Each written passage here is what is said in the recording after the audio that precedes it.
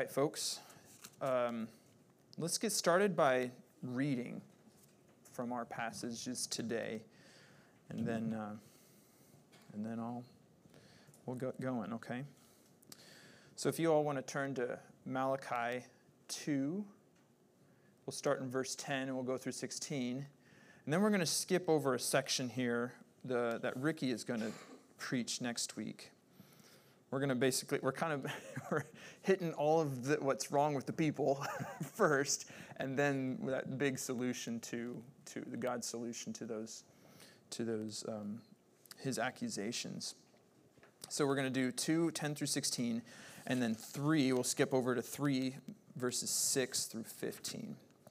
So read with me, I'm in the ESV version. Malachi 2, verse 10. Have we not all one Father? Has not one God created us? Why then are we faithless to one another, profaning the covenant of our fathers? Judah has been faithless, and abomination has been committed in Israel and in Jerusalem. For Judah has profaned the sanctuary of the Lord, which he loves, and has married the daughter of a foreign god. May the Lord cut off the tents of Jacob, any descendant of the man who does this, who brings an offering to the Lord of hosts. And this second thing you do, you cover the Lord's altar with tears, with weeping and groaning, because he no longer regards the offering or accepts it with favor from your hand. But you say, why does he not? Because the Lord was witness between you and the wife of your youth, to whom you have been faithless, though she is your companion and your wife by covenant. Did he not make them one with a portion of the Spirit in their unison? And what was the one God seeking? Godly offspring. So guard yourselves in your spirit, and let none of you be faithless to the wife of your youth. For the man who does not love his wife but divorces her, says the Lord, the God of Israel, covers his garment with violence, says the Lord of hosts. So guard yourselves in your spirit, and do not be faithless. Chapter 3, verses 6. For I, the Lord, do not change. Therefore you, O children of Jacob, are not consumed. From the days of your fathers you have turned aside from my statutes and have not kept them. Return to me, and I will return to you, says the Lord of hosts. But you say, well, how shall we return? Will man rob God? Yet you are robbing me. But you say, how have we robbed you? In your tithes and contributions. You are cursed with a curse, for you are robbing me, the whole nation of you. Bring the full tithe into the storehouse, that there may be food in my house. And thereby put me to the test, says the Lord of hosts, if I will not open the windows of heaven for you and pour down for you a blessing until there is no more need. I will rebuke the devourer for you, so that it will not destroy the fruits of your soil, and your vine in the field shall not fail to bear, says the Lord of hosts. Then all nations will call you blessed, for you will be a land of delight, says the Lord of hosts. Your words have been hard against me, says the Lord. You say, well, how have we spoken against you? You have said, it is vain to serve God. What is the profit of our keeping his charge, or of walking as in mourning before the Lord of hosts? And now we call the arrogant blessed. Evildoers only prosper, but they put God to the test, and they escape. All right, church. I love how the men are praying for me this morning, and it's and how we've been kind of leading up to it the last few weeks. And it's, some hot topics in the American church, right? Divorce and tithing. And I get to do both. So that's what we're going to do today. We're gonna from this passage, we're going to look at two main topics: marriage and divorce. And instead of tithing, I'm going to wrap it into the larger scope of stewardship, and also what they tell us about our deepest affections. So that's really that's the big topic today. So marriage, divorce, and stewardship, but really how they tie into our deepest affections. I'll just say it straight up, like, we're not going to get to the nitty-gritty of each one of those things, because each one of those things could be a whole sermon series in themselves. So just kind of be transparent with you, and I was talking to Drew about this yesterday. I've been wrestling with this sermon for a few weeks, and this didn't come easily for me. I have my convictions about these things, but I want to say exactly what God says about them, right?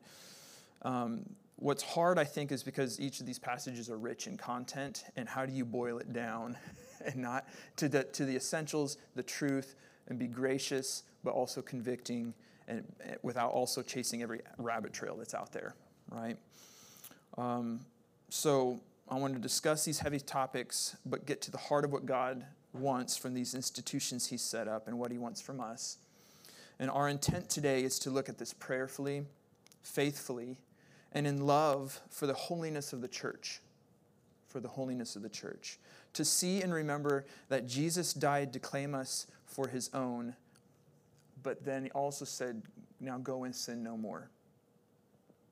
So we're going to look at these passages in three different points then.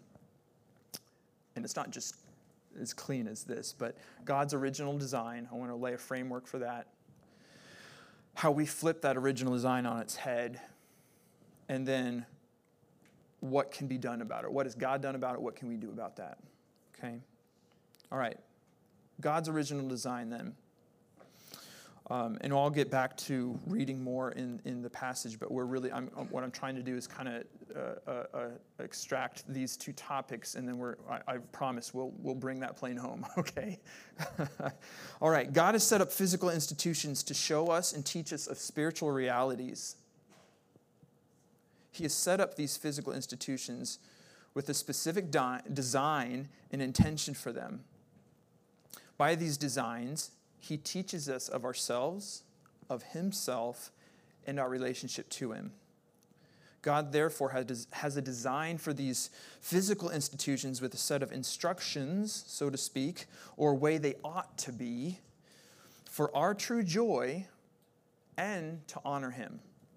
This applies to all creation, but particularly to his people.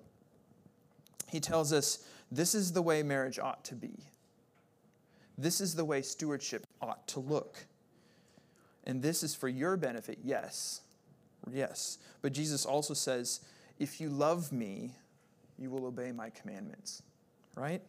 So then, here it is. I have this underlined. Not only will God's original design be to our benefit, but the way we keep them will also reflect our heart toward him. And it will reveal to ourselves, the state of our true affections. Okay? I'm going to say that a couple different ways throughout. But there it is again. It benefits us. It reflects our affections towards him. And you're not watching others for this, but this is really it is. It reveals to yourself the state of your true affections. So we're keeping this inward. Original design of marriage then. So we're going to kind of lay a framework here then, groundwork for marriage. The definition then, the legal union of a man and woman as husband and wife is the working definition we're going to go with. The legal union of a man and woman as husband and wife. In Malachi 2:14, it kind of lays this framework a little bit. Why does he not accept your offerings? Because the Lord was witness between you and the wife of your youth, to whom you have been faithless, though, here it is, she is your companion and your wife by covenant. In this passage, a covenant is a solemn agreement establishing a marriage relationship between a man and a woman. In this agreement, the man and woman promise each other that they will be faithful to this marriage for a lifetime, and they will call God to witness their promise and hold them accountable for being faithful to it. We also see, by the way, my flow is going to be a little choppy this morning because I just have these big headings. So if you're into writing these down, this is like outline form, okay? We also see that marriage changes a person's status before God and before society. Okay? So marriage changes a status as person before God and before society. It changes its status before society. We see this in Genesis 2:24. It says, "Therefore a man shall leave his father and his mother and hold fast to his wife, and they shall become one flesh." Marriage then, according to this, is intended to start a new family, a new household, a new societal unit at its smallest parts, distinct from other families and households, societal units. The marriage ceremony also recognizes this in a society, that the two are now thought of as one unit. Before the ceremony, they are two, and then after the ceremony, those in witness and the whole society thinks of them now as one unit, a family unit. And additionally, in many societies like ours, they are given a new legal status, right?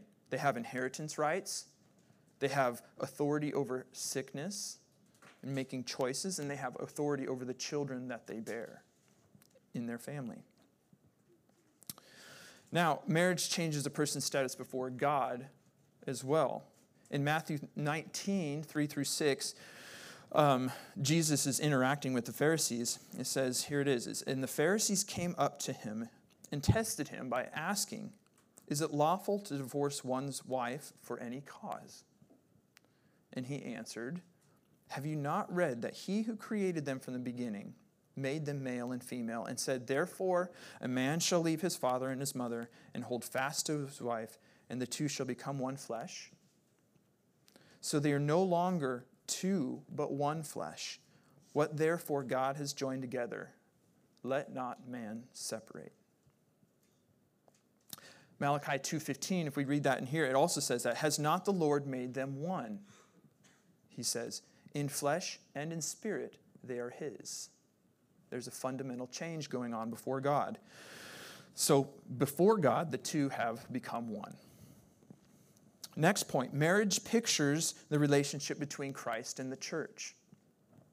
When Paul refers to marriage in the New Testament, he reaches back to the beginning in Genesis, just like Jesus quoted, and reveals the intention of marriage after the coming of Christ. He says in Ephesians 5, verse 31, "Therefore," he's quoting Genesis 2, "a man shall leave his father and mother and hold fast to his wife, and the two shall become one flesh." He goes on to say, this mystery is profound. And I am saying that it refers to Christ and the church. The mystery of marriage is now to be understood as representing Christ and the church. So there's more to it than just bringing man and woman together. There's also a big representation, a physical representation of a spiritual reality, right? It's now to be understood as representing Christ and the church, where Adam represents Christ and Eve the church. Paul says, "For the husband is the head of the wife, even as Christ is the head of the church." So, the husband submits to the wife in love as Christ loves the church, while the wife submits to the husband as the church does to Christ. It's a mutual submission. Another point, believers should marry only other believers. In the Old Testament, God frequently, and we're going to see this, this is a direct point for this particular passage, but we see that God frequently prohibits Jewish people from marrying people of other nations who worshipped other gods. And let me get this particularly straight first. It's not prohibiting interracial marriage. It is prohibiting marrying someone from another faith. It's a faith issue. Okay? He says, "You shall not intermarry with them," the Canaanites. This is in Deuteronomy 7. "Giving your daughters to their sons, or taking their daughters giving your daughters to their sons, or taking their daughters for your sons. For they would turn away," that's the thing, "they would turn away your sons from following me to serve other gods. Then the anger of the Lord would be kindled against you, and he would destroy you quickly." So before marriage takes place in the New Testament, that was the Old Testament, there's other passages that support that. But again, flying high overview and making this quick, before marriage takes place in the New Testament, there's a similar concern for Christians not to marry unbelievers. In 1 Corinthians 7, Paul says, a wife is bound to her husband as long as he lives, but if her husband dies, she is free to be married to whom she wishes. And here's the catch, only in the Lord. He says only in the Lord. Only in the Lord means she should marry someone who is in Christ, that is, a believer. Also, more generally in 2 Corinthians regarding relationships, but also applicable to certainly to marriage, is what Paul instructs believers not. He says then to not be unequally yoked. Right? A lot of us are familiar with this passage. 2 Corinthians 6, 14 through 16, Paul says, do not be unequally yoked with unbelievers. For what partnership has righteousness with lawlessness? Or what fellowship has light with dark? What accord has Christ with Belial? Or what portion does a believer share with an unbeliever? What agreement has the temple of God with idols? For we are the temple of the living God, as God said, I will make my dwelling among them and walk among them, and I will be their God, and they shall be my people. Like I said, there's a lot more points to hit, but what I'm trying to do is create that foundation of how we're going to look at marriage, at least right now, okay? So while not a complete outline and overview of everything that involves this gives us a basic outline for framing the marriage covenant as God has established from the beginning, and how we should honor his original design and purpose out of love for him and for our greatest joy, our benefit, his honor. So what do they do? We're going to now go to Malachi. Flipping the design in marriage. Okay, now that we've established a picture of biblical marriage, let's look again at our passage in Malachi at verses 10 through 12 of chapter 2. Have we not all one Father? Has not one God created us? Then why are we faithless to one another, profaning the covenant of our fathers? Judah has been faithless. An abomination has been committed in Israel and in Jerusalem. For Judah has profaned the sanctuary of the Lord, which he loves, and has married the daughter of a foreign god.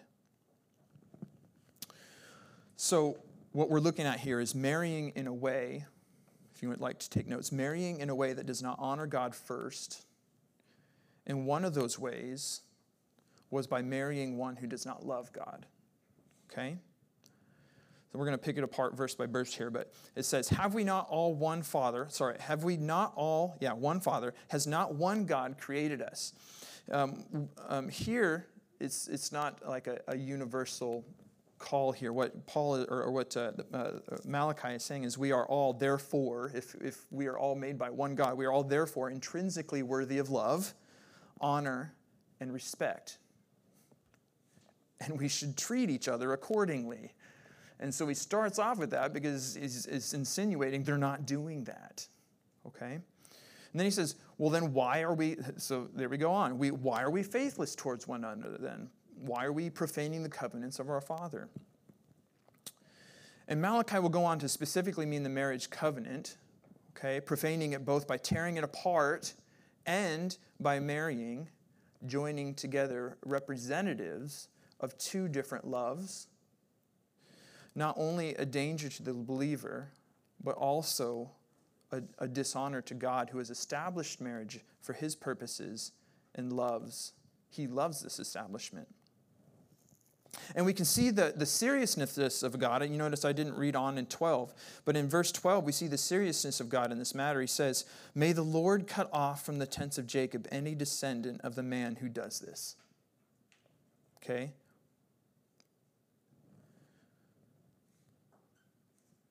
You put in serious jeopardy your relationship with God by joining together one who is not him or herself in love with God. Right there. Now, I do want to say, and especially if someone comes along and listens to the podcast later, that there's also some compassion in this. It's not like I remember when I was a young boy, right? It's not like you're only attracted to believers. I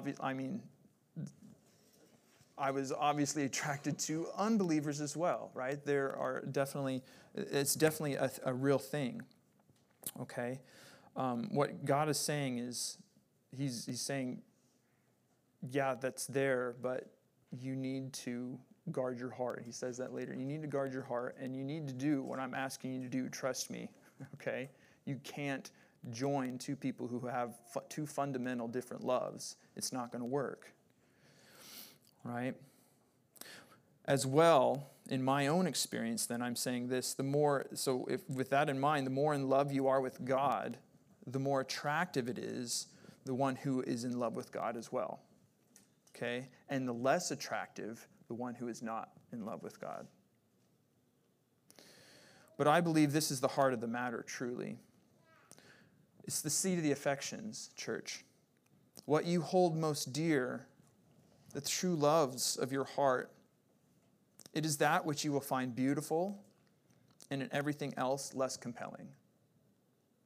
When the seat of those affections is two different things for two different people, the relationship is either already destined for strain, or one of the two will realign his or her affections so that that strain is no longer. And this is the danger. This is what God was saying in our passage in Deuteronomy, right? He's saying it's not going to work. You can't do that. And most likely, you're not going to be changing their heart. They're going to be changing your heart, and you'll stray away from me. So don't marry someone who doesn't love me like you do. So there's the first part of how they profaned the covenant, okay? They were not doing as God had asked. And he, again, says this for their own good. The next part then, Malachi 2, 13 through 16. I'm going to read that to remind us here. And the second thing you do, you cover the Lord's altar with tears, with weeping and groaning, because he no longer regards the offerings or accepts it with favor from your hand. But you say, why doesn't he? Because the Lord was witness between you and the wife of your youth, to whom you have been faithless, though she is your companion and your wife by covenant. Did he not make them one with a portion of the Spirit in their union? And what was he seeking? Godly offspring. So guard yourselves in your spirit, and let none of you be faithless to the wife of your youth. So verse 13, there are two interpretations of this, church. The altar, or at least this is what I've come across in my reading. The altar, some would say, was filled with tears of the former wives of the priests. And they compelled the wives, because they compelled the wives who had been put away to lay their trouble before God in the sanctuary. In this case, God was not listening to the priests because of the grievances of their former wives. Or two, and it seems maybe more likely by a lot of the translations, they kind of lean this way. God was tired of hearing a hypocritical cry from the priests to him for not paying attention to their offerings. I like how the Message puts it. Again, it's just a paraphrase of God's word, but they say it really well. God is accusing him. He says, you fill the place of worship with your whining and your sniveling because you don't get what you want from me. Okay? God says that. In verses 14 and 15, they ask, well, why doesn't he give us what we want? Why doesn't he take the offering from our hand? Well, here's why God would not listen to them. They have forsaken, divorced, divorced the wife of their youth. They've broken the goal of marriage. She is your companion, it says there. A new godly family unit. They've broken the goal of marriage, and they've broken the bond of marriage. You made a solemn vow to your wife, the covenant, he was saying. So what really is happening here is that they've divorced the wife of their youth. They've separated, and they've tore apart the thing that God says, do not let no man tear apart what I've put together. So they've broken this original design. They've broken the intent and gift of marriage, which God loves. Reminder, God's desire and intent for marriage is for a lifelong relationship together. Again, I'm going to read what Jesus said in Matthew 19. It says, "And the Pharisees came up to him and tested him by asking, 'Is it lawful to divorce one's wife for any cause?' And he answered, quoting Genesis 2, 'Have you not read that he who created them from the beginning, the male and female, and said, Therefore a man shall leave his father and mother and hold fast to his wife, and the two shall become one flesh. So they are no longer two, but one flesh. What therefore God has joined together, let no man separate.'" Right? A little background will help us understand what was happening here. In this reply, Jesus rebukes and corrects a first century practice of easy divorce for trivial reasons. For example, in the Mishnah, which is a first collection of Jewish oral tradition, it says, "The school of Shammai say, a man may not divorce his wife unless he has found unchastity in her. And the school of Hillel says, he may divorce her even if she spoiled a dish for him. And Rabbi Akiba says, he may divorce her even if he found another fairer than she."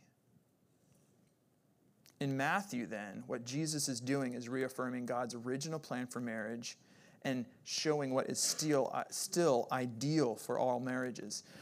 Now, I think I've hit that home hopefully enough that this is the ideal and this is what God wants, and he still wants this.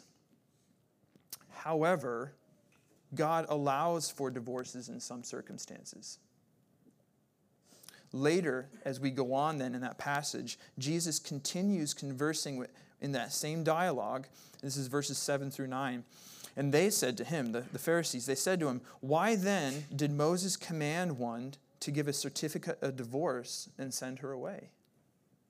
Jesus said to them, he replied, "Because of your hardness of heart, Moses allowed you to divorce your wives. But from the beginning, it was not so. And I say to you, whoever divorces his wife, except for sexual immorality, and marries another, commits adultery." Wayne Grudem comments on this, and he says, Jesus' statement, "because of your hardness of heart," should not be understood to mean that only hard-hearted people initiate divorces, but rather, because your hard-hearted rebellion against God led to serious defilement of marriages, I have allowed this.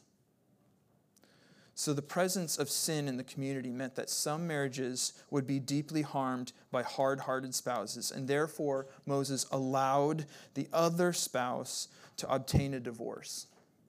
God was providing a partial remedy for the harm that a hard-hearted husband or wife could do to the other person in the marriage. And church, it's at this point that I really could go down this trail and make the rest of the sermon about this, but we still have to get on the tithing, so I won't, okay? We could get into the ins and outs of what the Bible says about divorce, and I read about this all this week, and I'll just kind of step back and say I tried to do a lot of reading about this because I feel a little inadequate to teach some of this because that is not my training. I've done a lot of reading on it. I want to do a lot of reading on it and make sure I get it right. But I was reading. She's like, "You're not going to preach on all that, are you?" Because it was pages and pages. But so let me just tell you, there's a lot out there. And if this, if I don't cover it all, I know that. And please go on and do that reading yourselves. But again, I'm going to come back to the Bible. We aren't going to say everything that the Bible says about divorce, adultery, and remarriage at this sermon. But I want to remind us here that it's not the goal of this sermon, but to sum up where we have been, this rabbit trail. God's original intent was for a lifelong commitment between man and woman to produce a godly community to honor him. That's the original intent. It is the view of God and the church that we should do whatever is in our power, and through him, his power, to withhold the marriage covenant and keep it. And when conflict arises, to seek reconciliation with each other. because this too, church, is a picture of God and the people. But on the flip side of that, he does allow for divorce and recognizes it because of, one, sexual immorality, and two, the thing I haven't covered yet, and Paul establishes in 1 Corinthians 7, is desertion. Those are the two reasons that the Bible gives. I will this is an I and some scholars, and it's not exactly biblical. I want to make sure that there's no place, that there's really actually no place in the Bible where it says it explicitly, but some people have inferred that 3, the cases for abuse and neglect could be another reason. But again, this is not directly recognized in Scripture, but it is advocated and debated amongst scholars and teachers as to what desertion covers. And if you think this is hard, I want to say, by the way, this was also apparently a hard teaching, because right after all this, the disciples then expressed to Jesus their dismay at that teaching. They said, then would it not be better for a man to not marry rather than enter into an unhappy marriage, or have the chance to enter into an unhappy marriage? This seems really difficult. Yep. Yes. To sum up verses 14 and 15, then, God would not listen to the priests because they had violated his directives, his commandments for marriage, and had selfishly divorced their wives. By the way, I might want to add, because I think it's pertinent to this, the commentators had said that, particularly in this passage, it sounds like they had divorced their wives of their youth as older men because they wanted to marry younger wives, which is, again, a completely self-fulfilling reason, right? It doesn't uphold the original intent of marriage. For verse 16, and then we'll kind of wrap this up. It's verse 16. Let me read it real quick. It says, in the ESV version, it says, I should say, for the man who does not love his wife but divorces her, says the Lord, covers his garment with violence. Now, this translation right here, I don't know if some of you have the NIV, so I've read this originally in the NIV, and it says in the NIV, I hate divorce, says the Lord. And then it has to go on and say, I hate a man's covering himself with violence as well as with his garment. Some translations say, the man who hates his wife covers his garment with violence. What's going on here? So step back just a little bit just to let you know that this is actually a rather difficult phrase in the Hebrew to translate. They're not sure exactly what the verb hates, like who's doing the hating. If it's God who hates divorce, or if it's the man who hates his wife, and God doesn't like that. So it's essentially but it doesn't change the meaning, the essential meaning of it. God still doesn't like divorce, right? He still has his way of what we have said before, the original intent of it. But I'm going to kind of go with the ESV right here. And it says, for the man who does not love his wife. Also, when he says do not love his wife, that hate kind of implies that when we translate hate to that, it could be he who does not love his wife but divorces her. Here's the part we'll cover. Covers his garment with violence. What does that mean? The last part of the phrase, covers his garment with violence, means that he who divorces his wife not only hurts her, but hurts himself. Part of the marriage ceremony in this time involved the husband covering his wife with his garment as a symbol of protection he brought her. He brings violence upon the marriage by ripping it apart, the marriage, and because they are not one, he cannot mistreat his wife without bringing misery and destruction upon himself. This is also Paul's intent in Ephesians 5:28. He says, so husbands ought to love their own wives as their own bodies. He who loves his wife loves himself. Or if you put it negatively, when you neglect your wife, you hate her, and you neglect and hate yourself, and it will come back on you. Okay? All right. I still have to get to stewardship, so let's get on to that. Yes? And I am going to wrap it up into a little bit neater package at point 3, so to speak. But original design, let's go on to stewardship then. So we're into Malachi 3. And I found this quote from a commentator. It says, regarding stewardship, if God entrusts us with ownership of property, then he expects us to use it wisely and faithfully in service to him. So here's our point. Point 1, under stewardship of its original design, God establishes ownership and private property throughout his word. I'm going to be pretty quick with this, and it's not going to be as supported as we just did. So hold on here, and you can write these things. Exodus 20:15.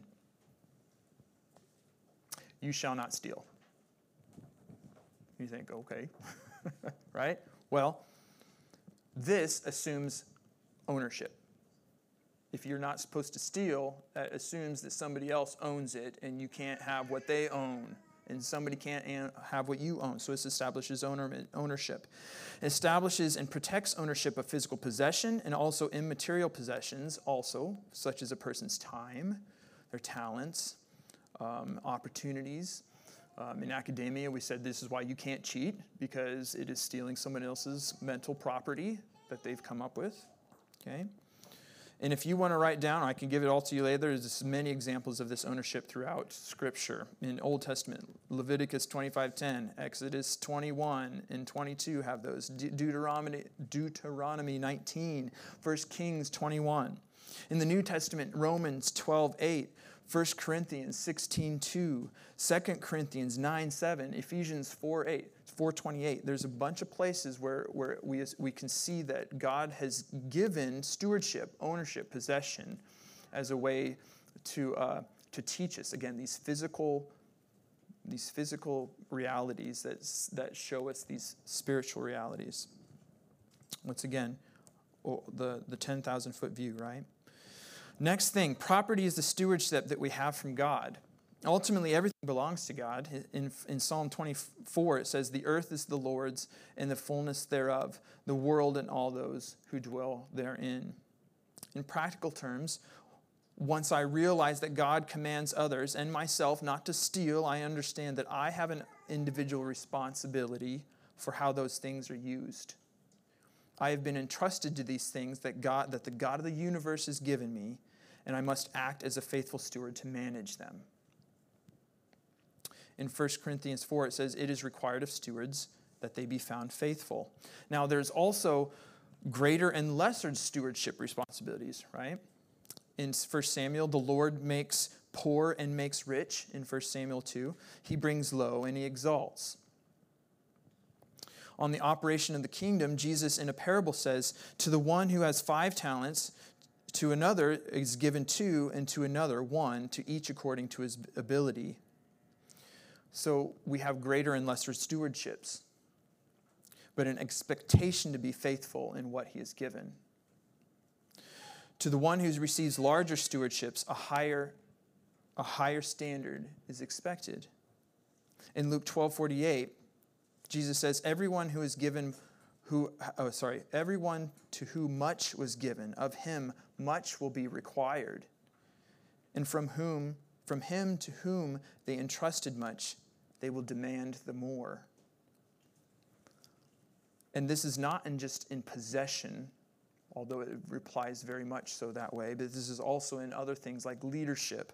In James 3:1, he says, not many of you should become teachers, my brothers, for you know that we who teach will be judged with greater strictness. And then this also right here ties us back to 13 through 16 in Malachi. The priests were held in greater strictness regarding their stewardship, their keeping of not only possessions, but also of the marriage covenant, right? What do we read? In 2, he says, may the Lord cut off from the tents of Jacob any descendant of the man who does this. And this was specifically to the priests. So greater stewardship demands a higher price. Another reason God would deal with them so harshly. Okay? Another point then. In stewardship of what we've been given, God has established a pattern of giving first and foremost to Him and His work. In the Old Testament, God required the people of Israel to give a tithe, that is 1/10. A lot of us already know this, right? Of their crops and their livestock each year. Examples of this, Deuteronomy 14. You shall tithe all the yield of your seed that comes from the field year by year.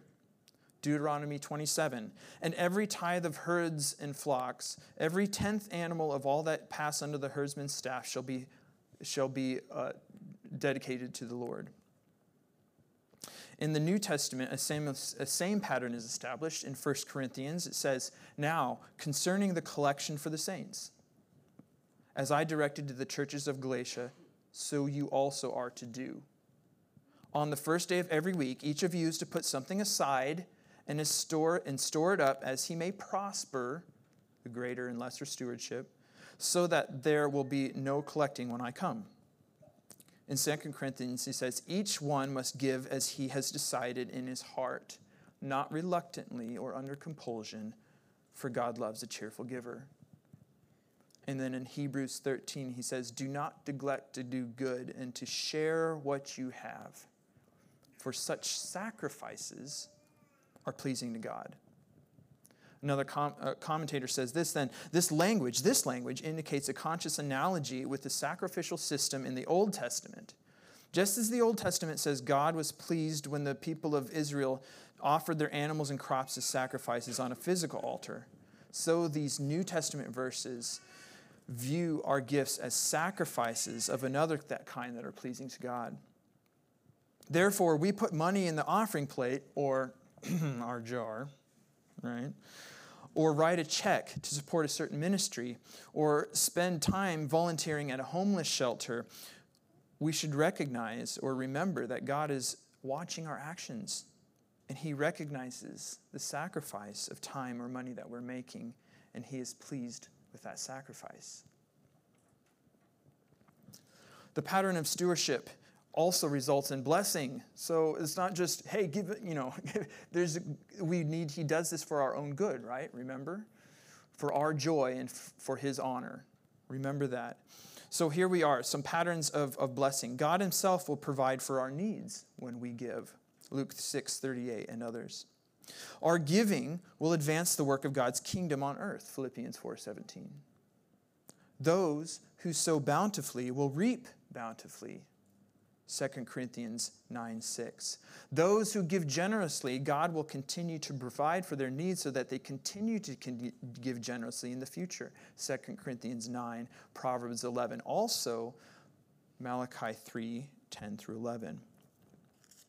Right? And I want to take just a second here to read that and say one comment on it that I don't actually have in here.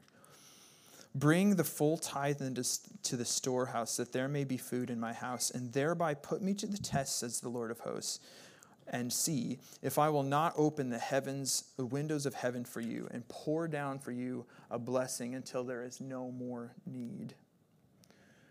Now, I'm going to step off of my script a little bit here and just say explicitly that this is not saying that if you give money, then God will give back to you.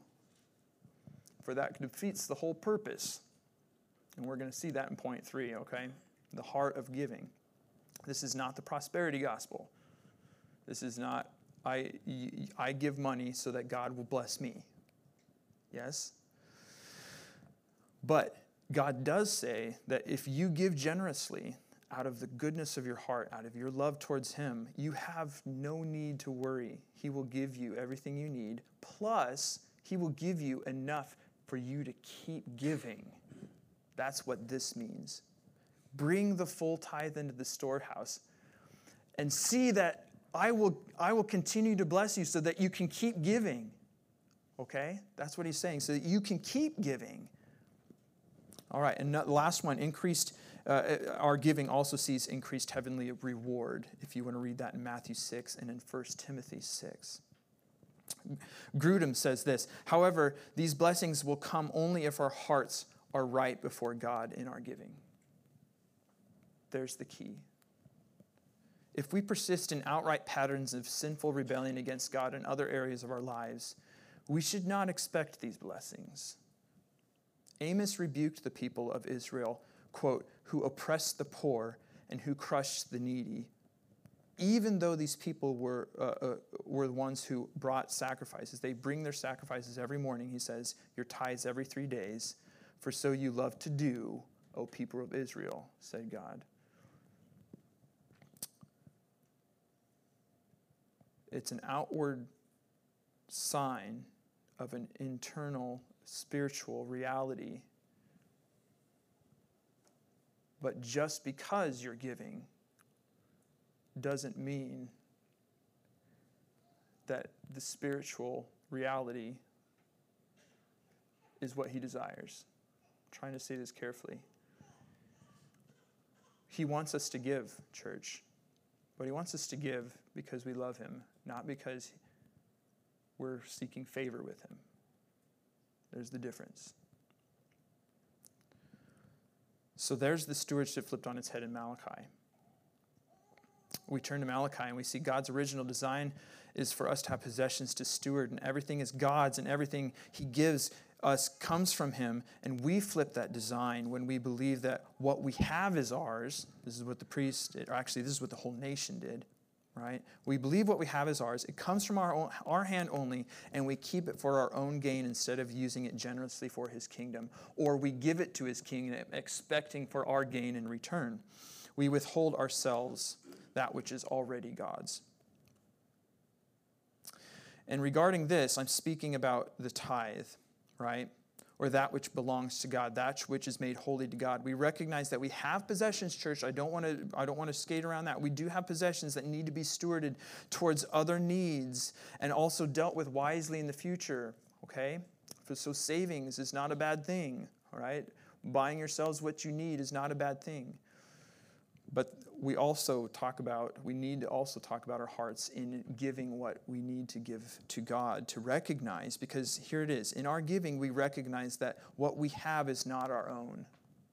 What we have is not our own, and that we rely on him to supply our needs. And this in our possessions, this in our time, this in our everything. Because he holds all things together. And everything he gives is from him and to him. Going on then, Malachi 3:8. This passage is addressed not just to the priest. I said this already, but I want you to make sure to know this. This is not now. He has been dressing down the priests, actually, right? In the military terms, you dress down someone. You're laying into them. He's now saying this to the whole nation of Israel. They were withholding that which was already God's, and what they were given to steward and told to give so that they might supply the storehouse of the temple for the Levites, that they were keeping for themselves to increase their own wealth. They were robbing God. God also here issues a challenge, an invitation to return to him by again stewarding how he has called them to, thereby recognizing in their giving where their possessions come from and who truly owns them. Also, church, there are not too many places that God does this, by the way. He offers to have them put him to the test, yet he does so here, offering to bless them if they return in this way. Again, bless them so they can continue blessing others, right? Okay, here it is. I know it's gone long, but hang on for this last little part here. And here's where I think I'm going to drive home what I've been trying to say. The physical evidence. So the title for this sermon then is where I was trying to boil it down to is something I don't even remember. I'm going to go back here. A barometer for the heart. Physical evidence of a spiritual reality, both in marriage and in stewardship. So this last point is physical evidence of a spiritual condition. So what do we do about all this? How do we apply these admonishments of God to the people in Malachi to ourselves? First, we need to recognize what the fundamental issue is in these big two topics, marriage, divorce, and stewardship. We need to recognize it not only in their lives, but in ours. As Ricky established in our previous studies in Malachi, the sins of the people are outward acts of a more fundamental issue. They no longer loved nor honored God in their hearts, their very beings. They no longer held him in highest regard in their affections. They treasured the wants, desires, relationships, wealth more than they treasured him. Their fundamental problem was a heart issue, a loyalty, a love, and an honor issue. Malachi 3:13 says, and here's strikes to the heart of it, I think, if you really read what's behind them. Your words, God says to this, your words have been hard against me. And they complain back to him, well, how have we spoken against you? What do you mean? And he says to them, you say, it is vain to serve God.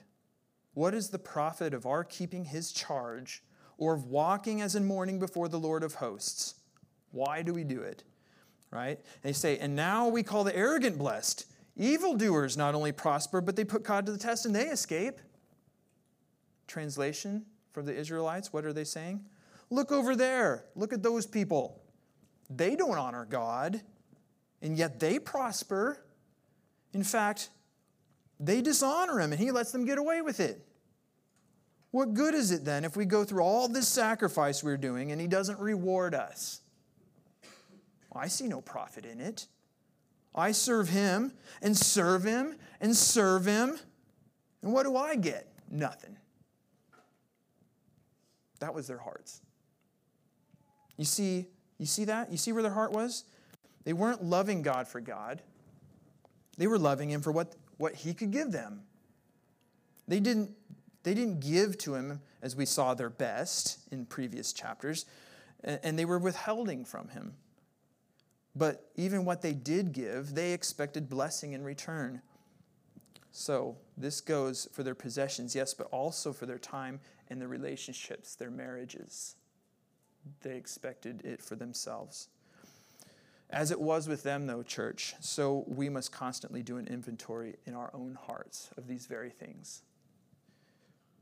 And I say you in all these questions, but I'm again pointing three fingers back to me, right?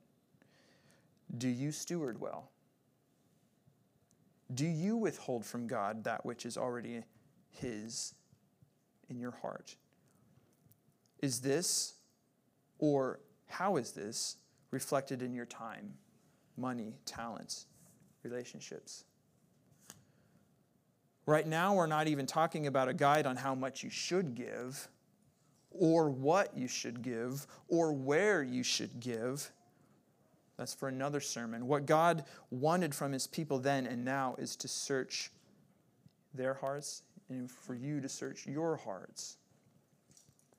Malachi says this concerning marriage in chapter 2, but it applies both ways. He says, so guard yourselves in your spirit, and let none of you be faithless. God says this to us. So guard yourselves in your spirit, and let none of you be faithless. Again, regarding marriage and divorce for today, we didn't go into all the nooks and crannies of what are legitimate reasons to end a marriage. And did or did you not do this according to what God says? Or what if you do it? What to do if you're currently in a marriage and with a non-believer? Or what do you do if you divorce for the wrong reasons but are now in a God-recognized marriage after divorce? But regarding where you are right now, let us all reflect on our marriages or our relationships if not married and do heart inventory. What are you doing to honor God in that relationship? Do you continually seek your own fulfillment in the relationship and get upset when you don't get that fulfillment? Do you pursue the relationship reflecting the relationship between Christ and the church? He who pursues and loves us relentlessly, even when we dishonor him and are not faithful to him. Finally, church, how should we go from here as we hear from God in Malachi? These things. Realize that our external acts don't put us right with God. Rather, our external acts show evidence of the spiritual reality inside. Your actions reveal your affections, your heart to yourself. Okay, to yourself. So then check our hearts. Point 2, check our hearts and ask God to reveal us our own hearts and to change them.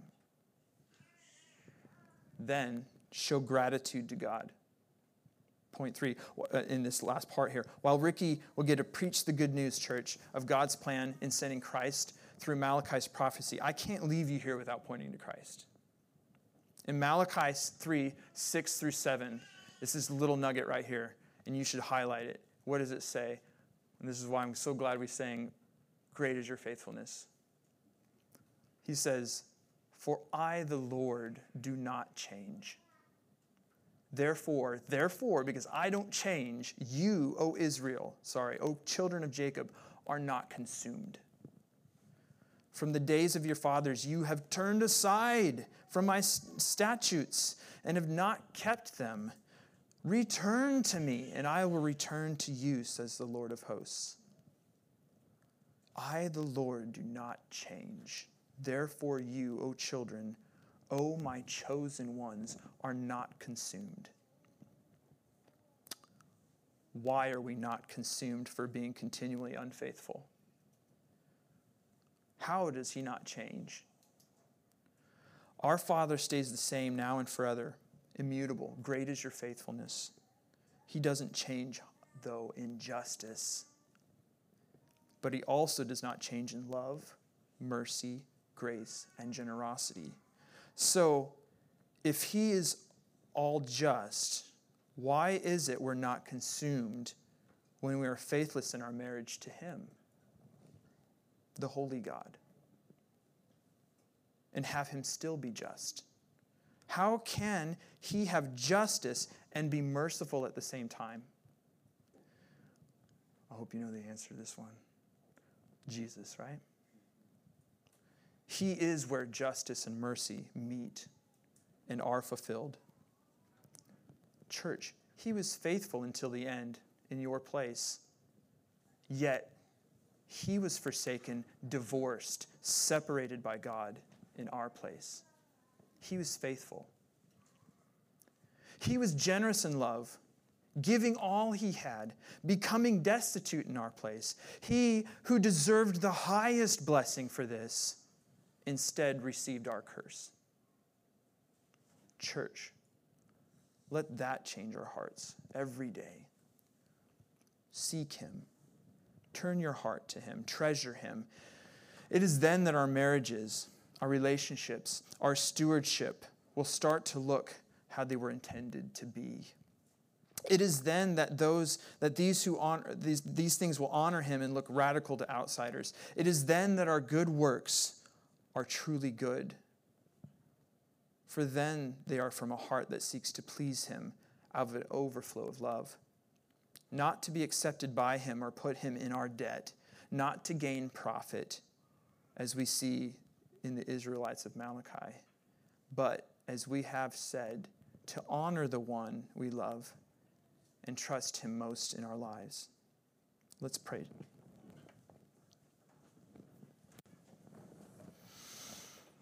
Father, this is a tough thing to preach on, and I know that I am ineloquent and inadequate, but for everything I can't say that you have given us in your word, for every place that I am in error or unclear, please, through your Holy Spirit, clarify to your church, to everyone listening. I pray, Holy Spirit, for the holiness of your people and for the honor of our God. Speak to the needs of each person in this room and every person listening to this. As David prayed, search us, God, and know our hearts. Test us and know our thoughts. See if there is any offensive way in us. Reveal that to us and lead us in the way everlasting. You are forgiving and good, O Lord, abounding in love to all who call on you. Then, Father, guard our hearts. Each of us here echoes the words of David when he says, "Teach me your way, O Lord, and I will walk in your truth. Give me an undivided heart that I may fear your name. I will praise you, O Lord my God, with all my heart. I will glorify your name forever, for great is your love toward me. You have delivered me from the depths of the grave. Father, you don't change. You love us. And so we want to honor you in everything we have, from finances to time and talents and relationships. Teach us to do this. We love you, and it's in Jesus' holy name. Amen.